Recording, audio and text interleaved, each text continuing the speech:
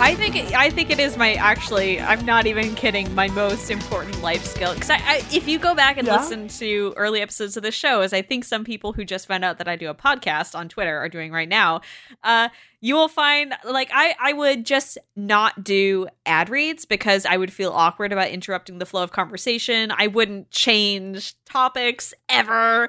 I was, like, so shy about doing that. And now I'm like, it's happening. The sledgehammer's coming in. It's going to be awkward. I don't care. It's true. We got to go. We got to go. You're amazing. And on that note, hello and welcome to Rocket. Oh my gosh, Simone, I've not talked to you all week. It's been an amazing week. Donald Trump did all that stuff that was just ridiculous. Yeah, I can't believe it's been a whole week since we spoke. Oh. Amazing. Full, however, insert many hours there are. Oh, Julia's back. Hey, everyone, Julia's back. Oh my God. Wow. On a completely different week. This is amazing. Wow. I love that all the evergreen topics that we're going to talk about today that just happen to be evergreen, and it's because we're recording the show, of course, a week on later. the day, always day that we record it. It's fresh. Right. It's hot. Right. Hello and welcome to Rocket, Accelerated Geek Conversation. This episode is brought to you by PDF Pen and Blue Apron. Yeah. I'm Simone de Rochefort, video producer at Polygon.com, and I'm joined tonight, of course, by Brianna Wu, Democratic candidate for Congress. Yes. And again, Julia Alexander, entertainment reporter at Polygon.com. How's it going? I'm just trying to get over the really big controversy that happened this week that's going on Twitter right now. Yeah. It's a big really one. Really something. Can we talk a bit about why Christina isn't here, since we can actually talk about it now? We can absolutely talk about that thing now. So if you are following Christina on Twitter, you know that she has a sick new job, and she is going to Seattle to work for Microsoft. Woo! Amazing. Awesome. Badass! Awesome. Hey guys, it's Christina. I have some big news. The reason I wasn't able to join Simone and Bree this week is because I'm busy packing up my entire life and moving to Seattle, Washington. That's right. Just a little over a year after Simone moved from Seattle to New York, Christina is moving to Seattle. I've accepted a job at Microsoft where I'm going to be working in the online learning division. I'm very excited. That means brand new career, brand new city, lots of new changes. Fortunately, the one thing that won't change is Rocket. I'm still going to do Rocket. We're going to figure out how we will address anytime Microsoft news comes up. There will be disclosures and that sort of thing, and we'll figure out what makes sense for me to comment on and what makes sense for me to maybe keep my mouth shut. But the good news is Rocket's going to continue. So I'm looking forward to continuing to do the show, albeit from a different coast. Thanks to all of you for your comments on the show and for all of your support. And next time I talk to you, I will be in Seattle. Bye. Oh, that is so awesome for her. That is such a huge opportunity. What was so bizarre is how she's leaving one city. Like, you leave Seattle to come to New York, and then Christina finds herself doing the opposite. It's like the Parent Trap movie. I literally could not believe it when she told us. She had to let us know, obviously, because there was she had to clear it with Microsoft that she can still do the show and be on the show and everything. And I think that that's super cool. And we'll kind of deal with that as it comes up, in future shows. But what a coincidence. What a weird freaking coincidence. So she said to us, what's the last place you would expect me to work? And we were like, I think I made a joke guess that was very silly, and I don't remember what it was. But my first guess was actually going to be Microsoft if I hadn't been a goofer and made a goof. I guessed Google. I was wrong. Can we ask Christina once, or I guess can you guys ask Christina, and I will listen to it as a listener. On the podcast Can we Rocket. find out why Microsoft has had like 9,000 conferences this month? I keep opening Twitter and people are like, I'm at this Microsoft event. And I'm like, why don't you just wrap it into one day? Why are there 4 conferences? Anyways, that's my own issue. It's because they were trying to, polish up. It's a It's a really weird organization. I mean, you know, like one of the stories I worked really hard to get out there was when, you know, the GDC party where Microsoft hired all those women, you know, dressed like schoolgirls on poles. And, you know, the Xbox division is very different than, say, the HoloLens division. Because, like, you can go over there and, like, the women are treated really well. And then, you know, you go over to this division, and it's like horror stories. So I think it's just this huge sprawling organization with a ton of different leadership styles. Yeah. I am very excited and happy for Christina. Looking forward to hearing all about Seattle, Christina. That place that I've never been. But for now, let's talk about a different company that has stuff going on. Maybe not so great stuff, because Christina's not working there. But it's Nintendo. So, Brie, you bit the bullet. You bought a Nintendo Switch, but because of Nintendo's stock shortages, you were not able to do it the traditional way, and you had to bought it. You had to buy an upsold Switch from Lord even knows where.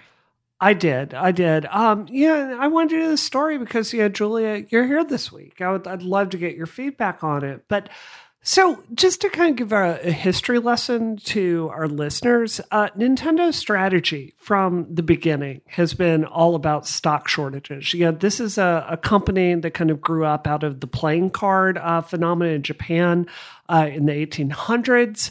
You know, eventually they moved into electronics, and you know, the NES came out in 1985, and from the word go, they've been all about creating artificial shortages. So people are like rushing out to get it and to try to, you know, pick it up. And this is a strategy. It worked like a dream with Game Boy, NES, Super Nintendo, N64. But now, you know, we're in 2017. And the truth is, consoles aren't distributed the way they used to, where, you know, KB Toys would come and negotiate with Nintendo to get X number of units. You know, they're sold online.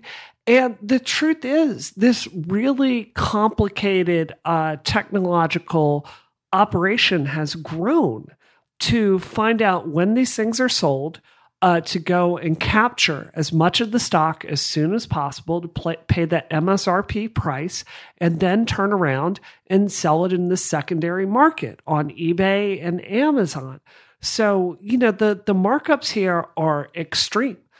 For me, the absolute cheapest I could get a Nintendo Switch on Amazon at a scalper price was for $429 through Amazon Prime. And that's for the gray model.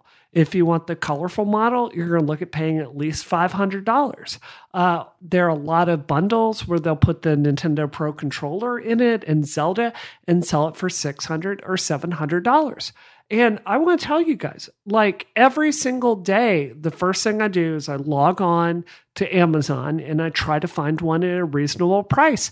I did the same thing with the Nintendo Classic. And I'm an adult with a job, and I can't go stake out Toys R Us in the morning to go get this. And it's really frustrating, I think, that, you know, Nintendo is a company that their strategy from the beginning has been, we do not sell consoles at a loss. So they kind of compromise on cheaper quality to make some money from everything that they sell. But now this entire operation has grown on top of it, that if Nintendo is making, I don't know, $20 or $30 from a Switch, yeah, scalpers are making $100 off of it. And I just think this is so damaging to Nintendo in the long run. It is wild. And we, like you said, we saw the same problem with the NES Classic. And I think it also happened, someone will have to fact check me on this, but I think it also happened with the Wii. And it seems baffling, and we've written about this a lot on Polygon. Oh, we saw it with Amiibos. So many Amiibos going out of stock, just being completely unavailable. And at a certain point, it is just not a good look for Nintendo, because either they don't understand somehow they don't understand their supply and demand, or they are intentionally creating these shortages because it makes it really builds enthusiasm in people, but it allows this sort of this gray market to erupt around their products, which are consistently, with the exception of the Wii U, incredibly popular. And it sucks. That's exactly it. Like I was basically saying what you said. Someone, I am of two minds when it comes to the way Nintendo handles Nintendo. They either have the worst case of imposter syndrome in a company ever, which is like, we actually don't think our products are good. No one's going to buy them. We're not going to sell them. And they just don't produce them. Or, and this would be even worse, I think, I can almost empathize with that. Or they are trying to be supreme. They are trying to be any type of clothing label that's like, we're only going to sell 100 of these because we want this to be an exclusive club. Which you can't be as, first of all, a technology company. You just can't. And two, especially if you're trying to say we want this to get in the hands of every child who wants a Nintendo Switch, then, or an NES Classic is a great example, Simone, then why are you doing this? The exclusivity thing works really well with the amiibos. It's like, hey, there's only a certain level of amiibos. You can buy them at like trade shows, or you can go to conventions and they're there. Maybe you can trade them. It doesn't work for an actual console. You can't say we're trying to make an exclusive line of consoles and then try to sell millions of games on them. That is a really good freaking point, and I think it absolutely stands because of, again, the market that they're going for here. Like you mentioned, Nintendo stuff is really popular with families. It's not just people like our age who grew up with Nintendo stuff. Again, me excluded. As you know, I didn't grow up with Nintendo stuff, but a lot of people my age have like intense Nintendo nostalgia. But they understand, like they're looking at this and seeing what Nintendo's doing and being like, good old Nintendo. A parent or an older person or like a kid who is getting into this now, these are not markets who understand why this console is not accessible. Like, if I were a parent who was not up and up on the game and console news and I was trying to get the freaking Nintendo Switch for my kid, I just wanted to get my kid a console. I want to get my kid a console. I've heard good things about the Switch. It's not available and it won't be available for 10,000 years and I have to go to eBay and get one there. No, I'm going to buy a different console because that's how the market works. Exactly. And like you said, amiibos are a different case. I think you're totally right about that because everyone kind of understands toy exclusivity. Exactly. But not console exclusivity. And that's, I just don't understand at all where they're coming. It's so interesting to me that Nintendo is one of the only companies that doesn't understand this. And I think Nintendo's at a really interesting and great point in its lifespan where it's, I think, the first time in a very long time that both adults who have grown up with Nintendo products and kids who are growing up with Nintendo products are interested. You could sell twice as much at this point without question, but you keep shortening your supply for reasons no one understands, for reasons you won't give an answer to. Mm-hmm. Like, people have asked about this, and I think the closest anyone got was The Verge. Yes, which, disclaimer, is a Vox Media site. I think The Verge I think Reggie said something like, sometimes our math is wrong. Sometimes we make mistakes. That is the closest anyone has ever gotten, I think, to an explanation of Nintendo as to why they don't sell more consoles or more units of anything. Mm-hmm. And on the same token, they absolutely, I believe, said in response to the NES Classic thing, we didn't expect it would be so popular. What world are you living in? And that's a fine answer for the first round. Yeah. At that point, you call up your distributors and you call up your suppliers and it's like, hey, we need to make 10 times as many because people want. You're just saying no to money. You're just saying no, we don't want people to spend. What if you then take the product off the market and stop making them entirely because people want them too much? And and then it results in, what Brianna had to go through and a lot of people on staff where it was like, I really want this. I will pay a scalper, it's fine. I'll do it. But this is exactly the same issue that the music industry faced 5 years ago. It's still kind of facing, but it was like, hey, we're only going to sell a certain amount of tickets because, hey, only a certain amount of people can fit in an arena. And 25% of those tickets, there was a great article, I can't remember who wrote it, but it was years ago. There's a great article showing that like 25% of these tickets were being bought by scalpers. So it was like, hey, we'll just get online. These are the same people that when you go onto any type of article, it's like, there's NES Classics, they're going to be in stock at Best Buy last time. The comments are all just scalpers going like, I'm going to line up, I'm going to buy 3 of them, and then I'm going to sell them for twice as, and it's like, that's the market you're creating at this point. Yeah.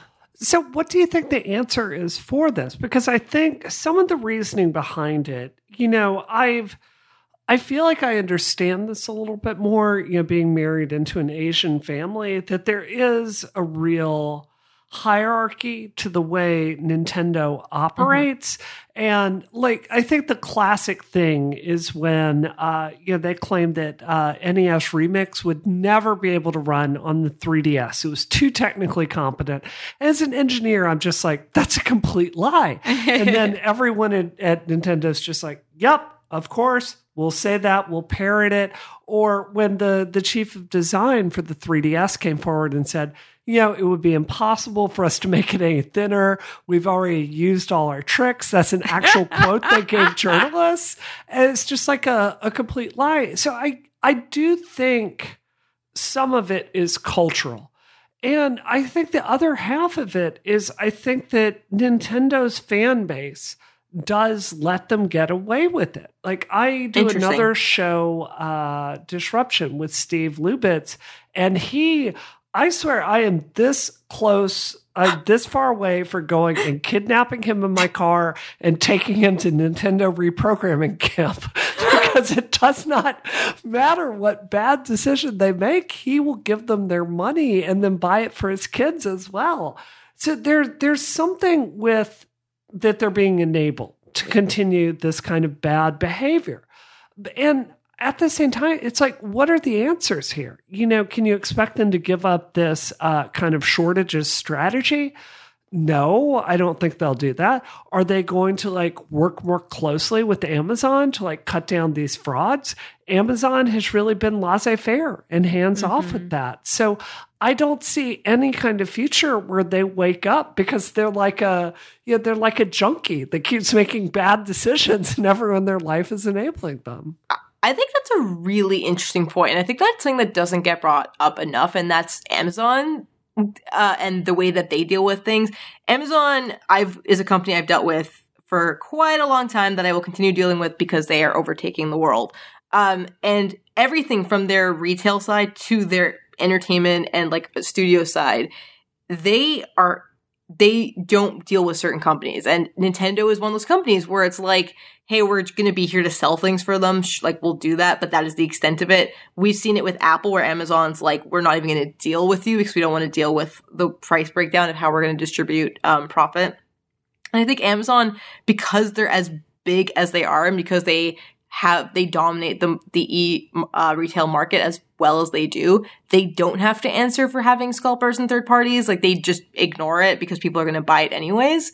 And I think it's fascinating that when we talk about this lack of supply, which is definitely Nintendo's fault, I think it's really interesting that we never ask about Amazon's complacency with the scalper market on their site. And part of that's because they make money off it. Why would they try to stop it? At the end of the day, it's not hurting anyone. They're making money. Even if the feedback from their regular shoppers, from Prime subscribers and Prime members are negative, it doesn't matter to them. And I've always wanted I've always wondered what Jeff Bezos has to say about that. If Jeff Bezos was trying to find a Nintendo Switch for his kid and he couldn't on Amazon, he had to go through a scalper. I would love to know what his opinion on that would be. No, I couldn't agree more. And take I also that, think, Jeff. just one more thing before we move on. And Julie and Simone, you guys can talk about this much better than I can because I've never worked with Nintendo. Well, other than one time, I've never worked with them on a journalism thing. But I'm not going to give the name of this reporter, but she worked for a major publication that was not necessarily tech or game focused. And she was having to give a story on Nintendo. And she wrote me because their press people were being so controlling and weird about stuff that she had no idea how to deal with it. And she's like, I have to give them all my questions ahead of time. So I need to make sure I have them all written down. And I don't know games enough for this.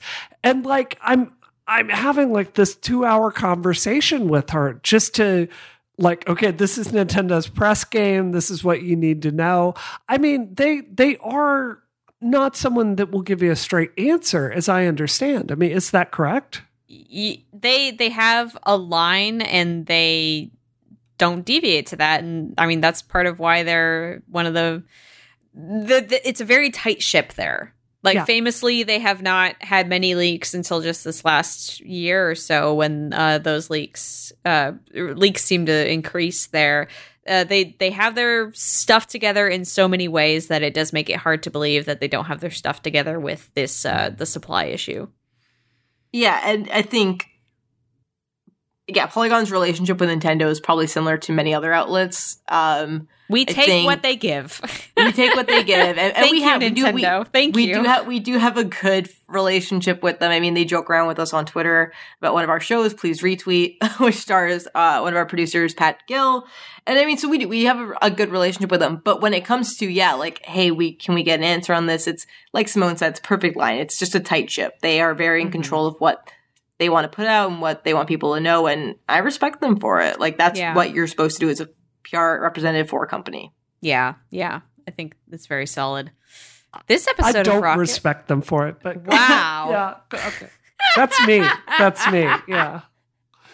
New title: Brianna Wu disrespects Nintendo. Actually, headline of my next article. No, this episode of Rocket is brought to you by Smile. Gosh, that's what I've been trying to say all along.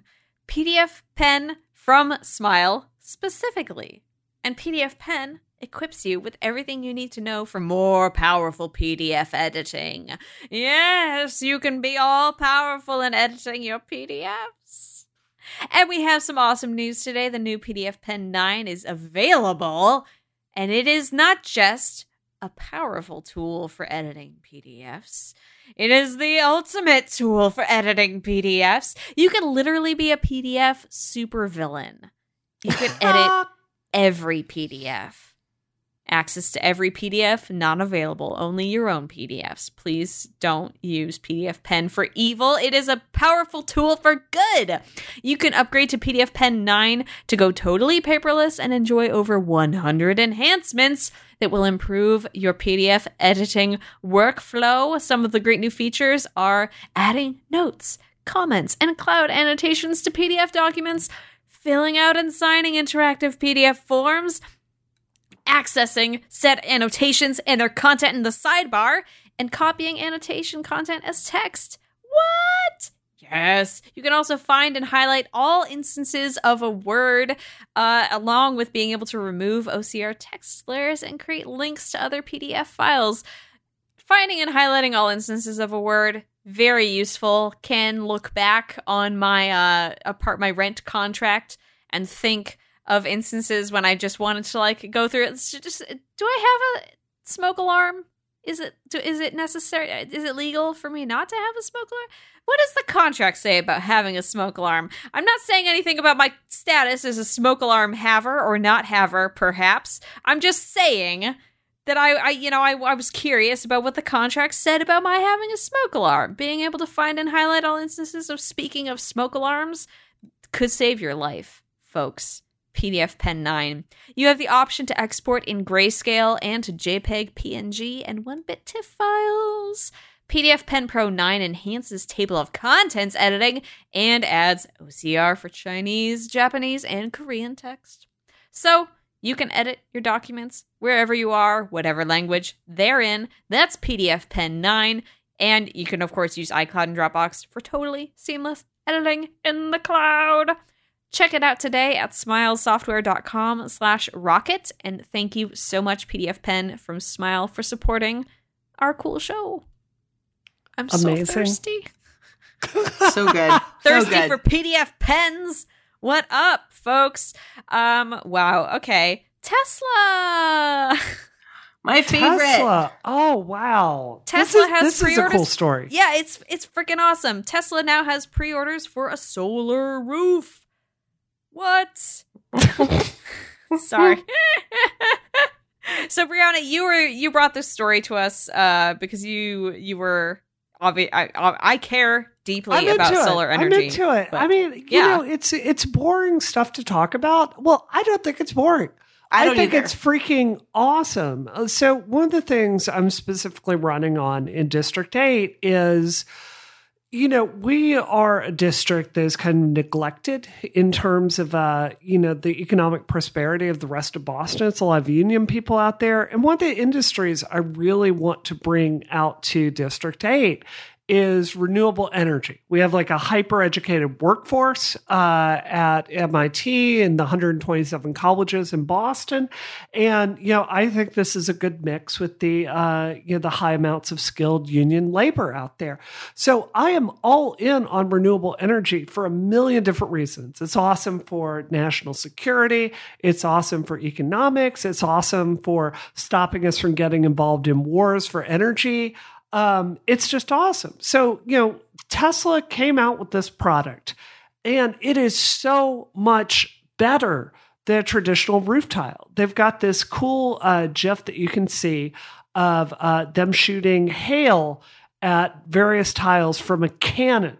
And they'll fire. Yes, it's awesome. And they'll fire the hail and it will, break different kinds of roofs.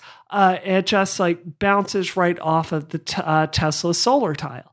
And, it doesn't cost, it's cheaper than an asphalt roof. And I don't know if either of you have ever had to replace an asphalt roof, but it's terrible. I cannot recommend it. Yep. It's gross and smelly and terrible for the environment.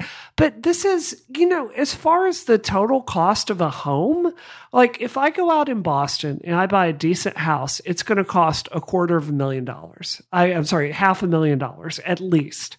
And in the rest of the country, you're looking at, probably $200,000, $300,000 in many places. The cost of getting a roof done, even without tax credits, is going to be $30,000 added onto it. And that's like in the total cost of a house over a lifetime to never have to pay an electric bill. I mean, it's just such a no-brainer that I think this is just really exciting. So, I mean, what do all you think? That's freaking wild. And this is really exciting to me, I guess, from a social perspective to see. Obviously, Tesla has a product here and they're selling that product. But it is really cool and heartening to see companies investing in something like this, which is not widespread on a consumer level, but is good for the planet and for all consumers. Like there is it's obviously again a product, so it's not totally altruistic, but it's very foresightful and I think considerate of the planet and cool that they are investing in this and actually putting it out on the market for people to buy. That makes me really happy.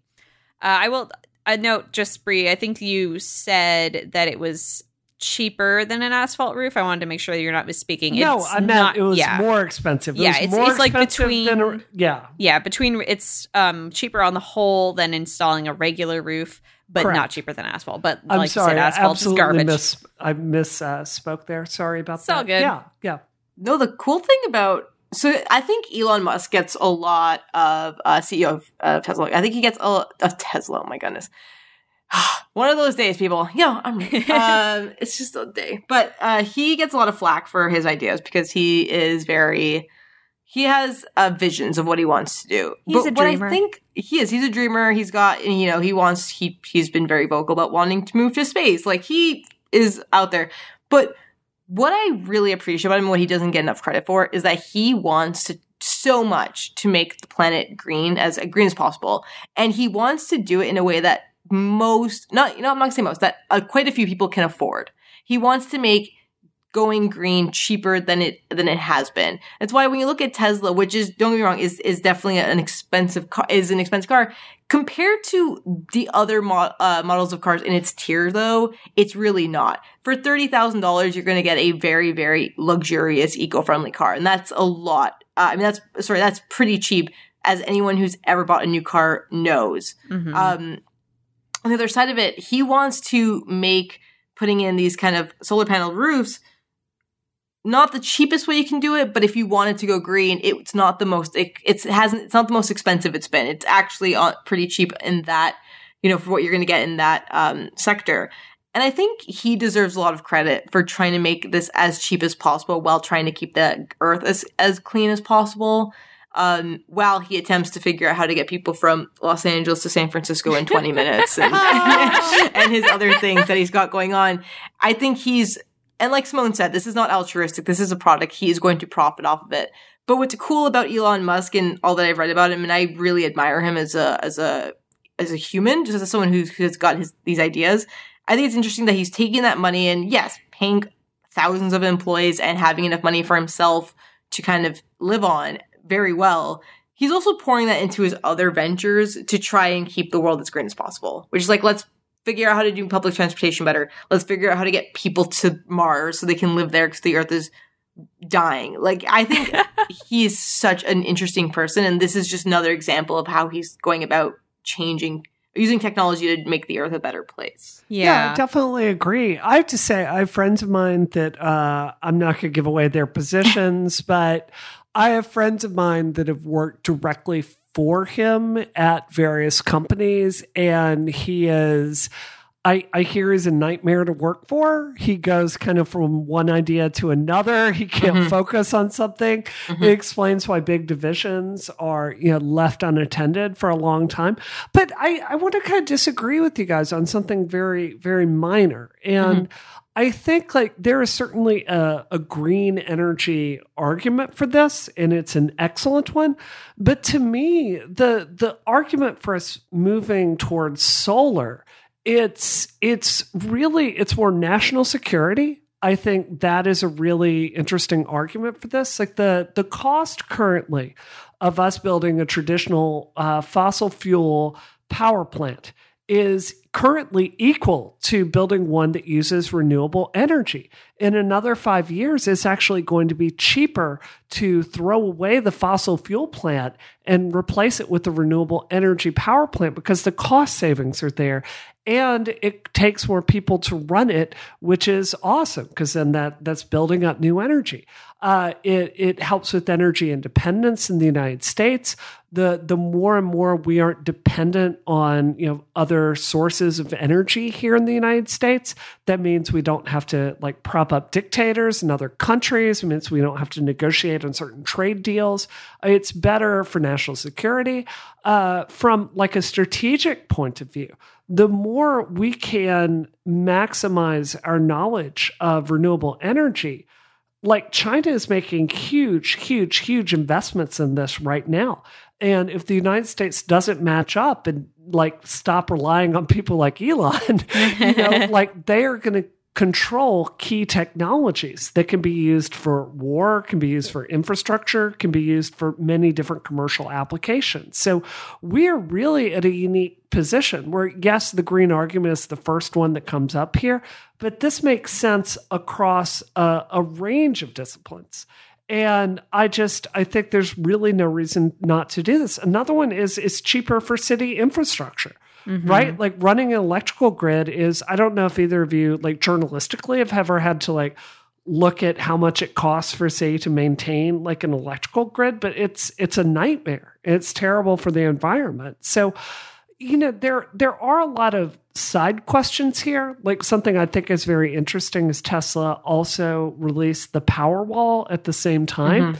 And while these tile roofs will last for, they have a lifetime warranty and at least 30 years for other parts of it, a Powerwall is much more interesting. So this is built to be a backup so you can have energy at night. And in the event of an outage, that's just built up for you. And the cost of that isn't terrible. I looked at it for my house and it would be about $10,000. But swapping out those batteries all the time, then you're talking about taking apart a wall, and it just that quickly sounds like it's going to get to be an expensive proposition. That's the one part of this I'm not sold on. And this is the main issue. This has always been the main issue with going green. If you ask 100 people how many of them would want to save the planet if they could, 100 of them are going to say yes. I mean, unless someone's a real dick. But most of them are going to say, yeah, I want to save the planet. The next question, because we're human and we all work really hard, is how much is this going to cost me? Because if I can't afford it, bottom line, if I can't afford it, or two, if I can trade in having a solar panel roof for a week in Mexico every year with my family, people are going to go down that route. And I think the most important thing that Elon Musk, or whatever company, because he has inspired a lot of other young entrepreneurs who want to get into this field, if they can get the price down to match what the cheaper option is, then I think you'll see people tune into these other reasons. They say, yeah, I'll save the planet, but also it's more secure. It is more secure, and that feels good. And we can have all these different reasons of why we should do it. But until they figure out a way to get that down to as cheap as possible, it's not going to happen. And the other thing being, like you were saying about the wall brand, it's a great example. That's been the whole issue with Tesla trying to sell in areas that are not major cities, because the main question is, where am I going to charge it? You go to San Francisco or LA or New York or Boston, yeah, there's places to go because it's a major metropolitan area that tend to be very tech forward. There's a lot of people who invest in this. You can't walk down the street in San Francisco without walking by a Tesla. So they have lots of charging stations. You can park at a mall and there's a charging station. Somewhere in Nebraska or Wyoming, a small town or rural town is not going to have a charging station.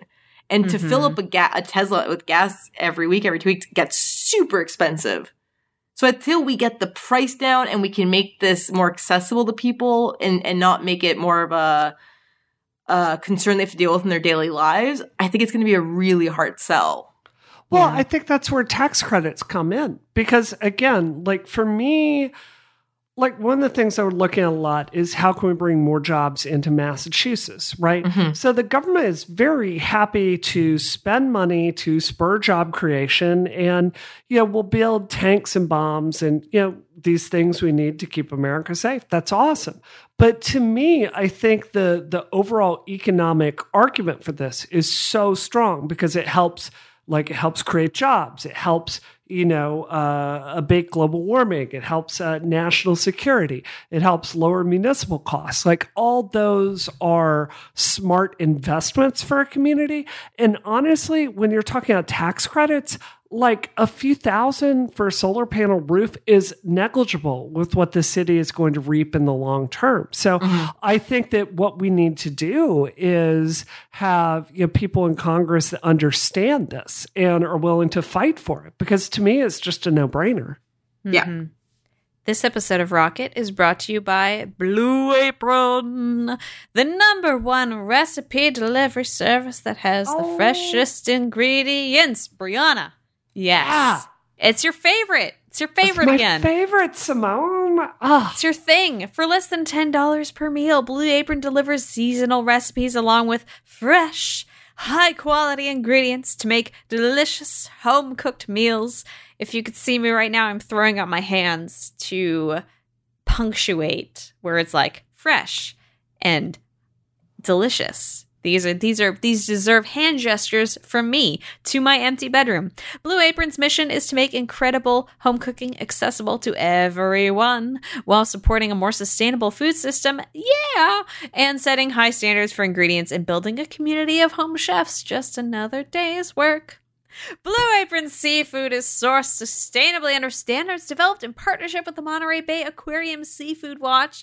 If you ever want to just have massive anxiety, think about things like seafood and how we're murdering the oceans. So, and destroying farmland. So, not with seafood, obviously, with other animals that live on the farmland. So it's really cool, again, that Blue Apron is thinking about this stuff and making sure that their food is responsibly sourced so that you can eat the delicious food without feeling guilt about ruining the earth.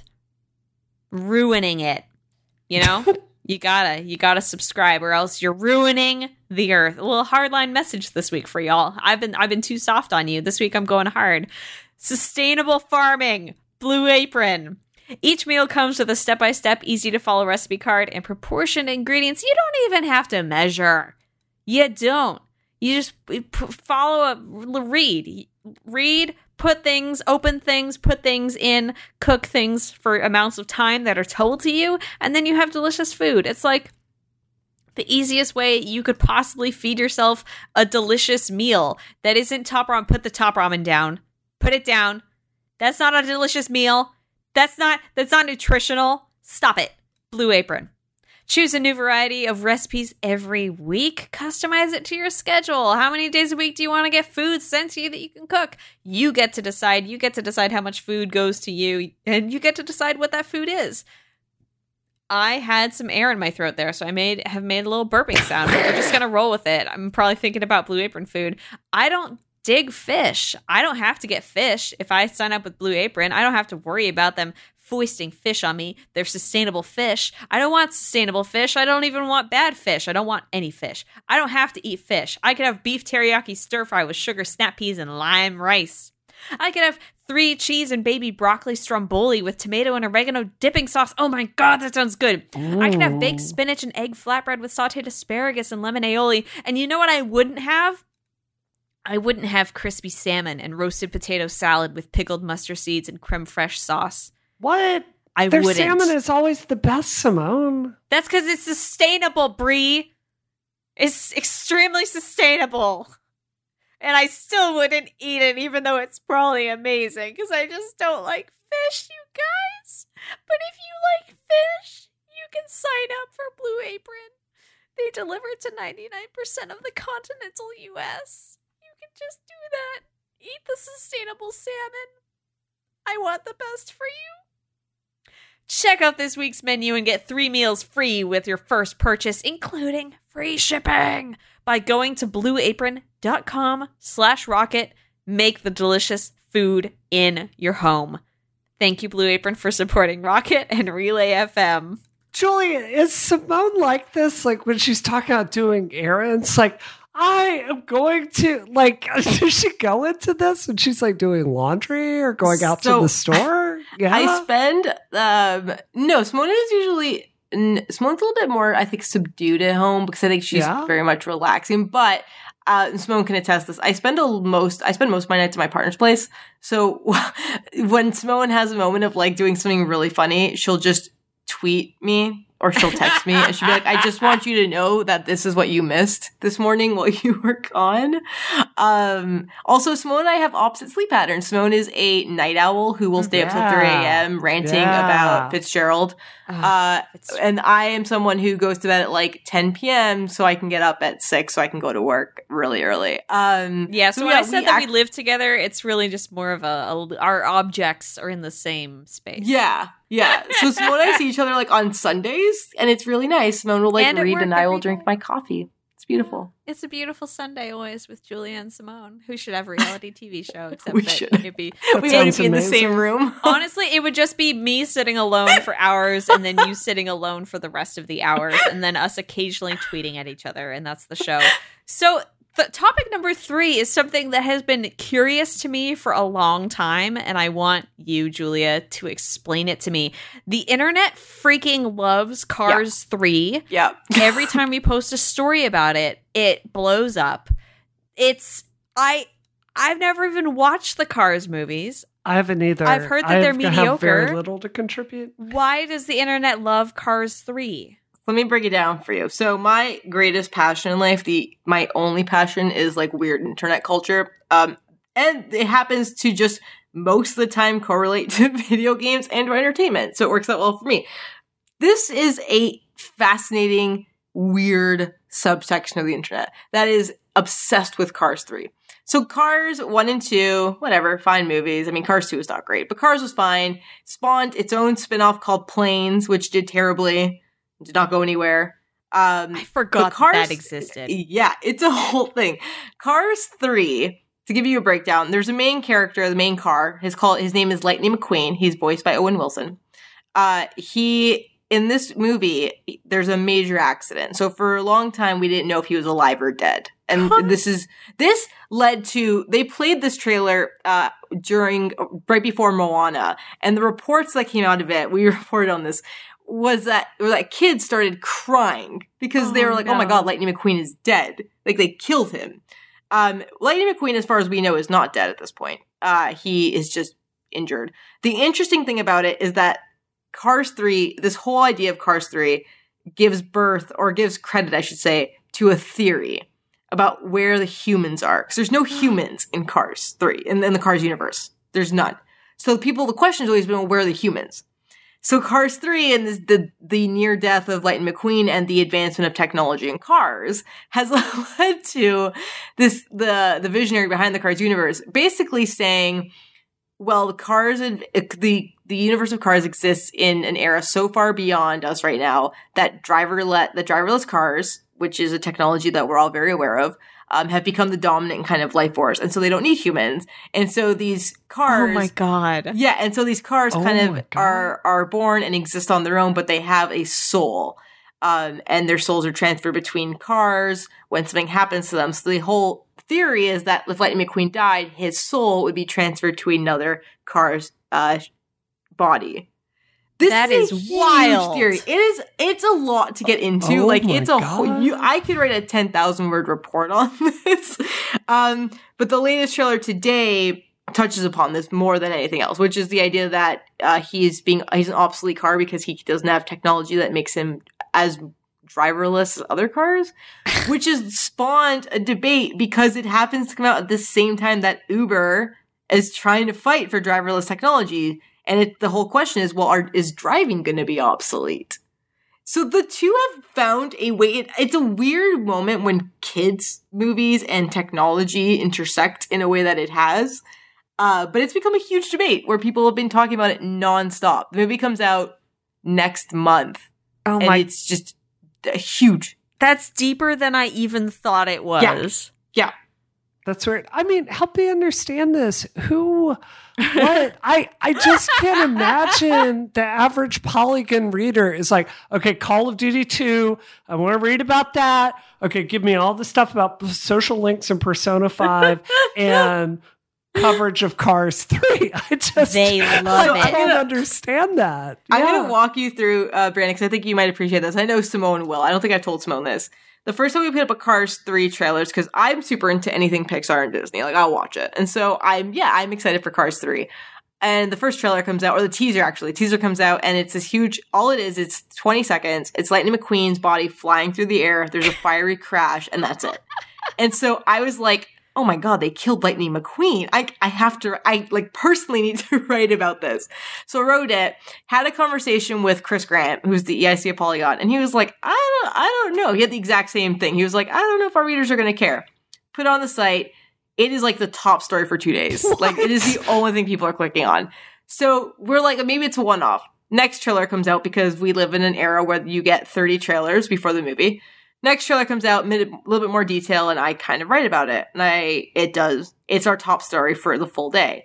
So then I'm like, you know what? I'm going to do a little bit of beat reporting, which is what I do. My main job here is just following up on beats. And I'm like, I'm going to figure out what people have had. So I wrote up the kids are crying, kids are not reacting well. Disney's trying to cover their own ass and make it seem like, everything's fine. Did a bunch of stories. Every time we put these stories up, they were the top story for 1 or 2 days.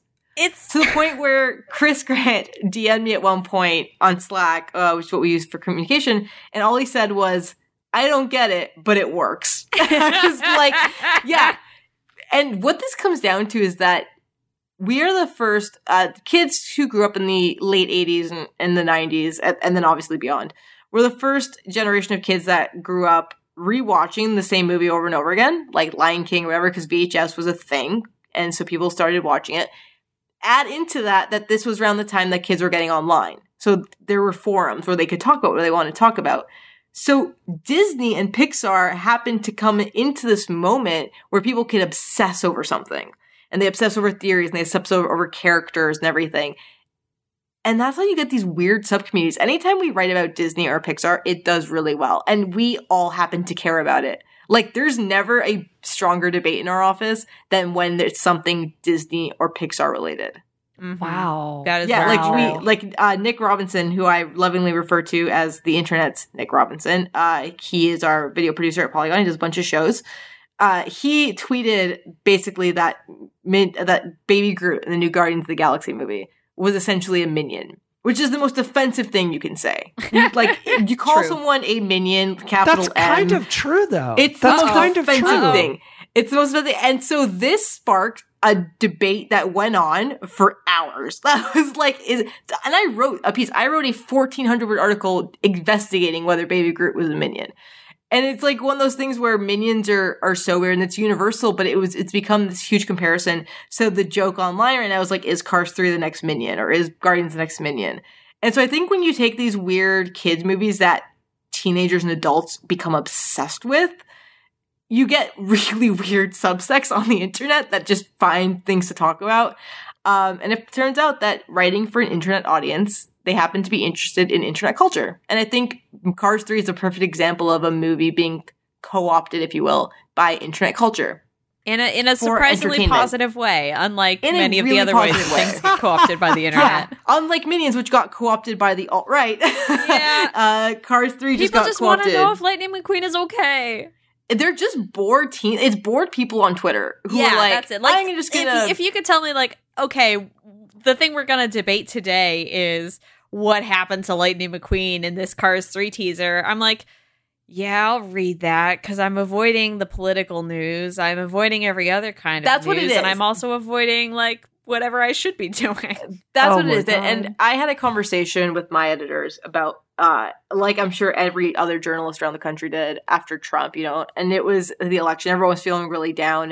And I remember we talked about this Polygon, and our Chris had a really great phrase, or I can't remember the exact line, but it was really great. And it was, we can be this refuge for people who don't want to think about it, who just want to read about video games or entertainment or like stupid things like Cars 3. They just want to get away from it all.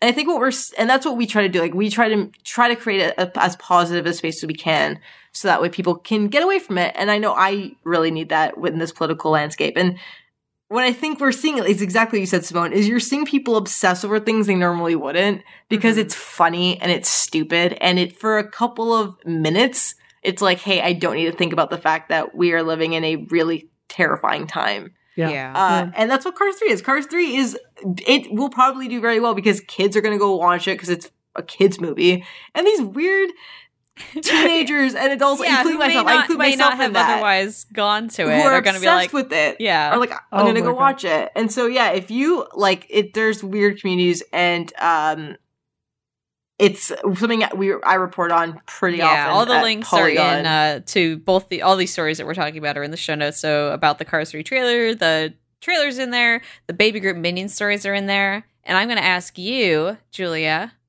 what you're up to this week. This week, what am I up to?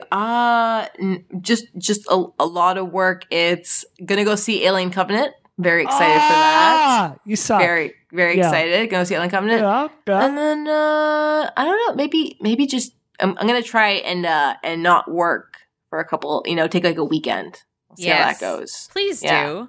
Please take a weekend off, Julia. I support this.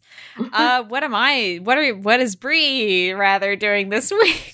I am so excited. By the time people hear this, I am going to be at the Nebula Awards, and I'm going to be handing out the award to either Rogue One or Arrival or some other amazing science fiction movie. So I'm very honored that they asked me to show up and give that award out. Also, my husband is up for some award. I don't know what it is. It's just some friggin' award. It's something prestigious with the short story work. Oh, that's so cool. I should be a better wife and know more about that, but I don't. So, I'm trying to Google it to find out what he's up for. He's up for some award. Yeah.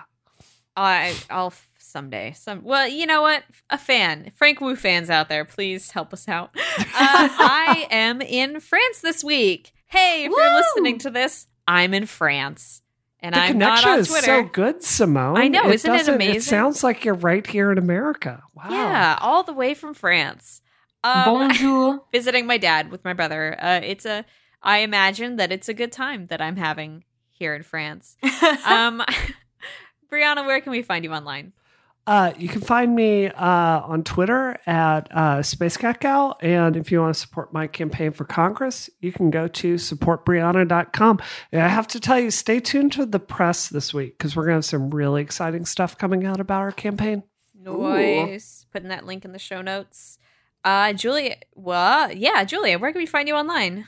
Find me on Twitter at LoudmouthJulia, on Medium at LoudmouthJulia, and at Polygon just at Julia Alexander. Nice. You can find me online at DoomQuasar on Twitter and probably everywhere else. And my videos at youtube.com/Polygon. Thanks again for listening to Rocket. We'll be back with you next week with our full and regular roster of hosts. And thank you, Julia, so much for pulling double duty. Thank you guys for having me. The best Christina replacement we've had so far. Yeah, we're gonna say it. We're gonna say it. We're gonna go out there. Christina replacement we've had. Thank you. And if you like this show, please leave a good review on iTunes. We totally dig it when people do that thing that we love. This episode of Rocket is terminated. Terminated. Terminated.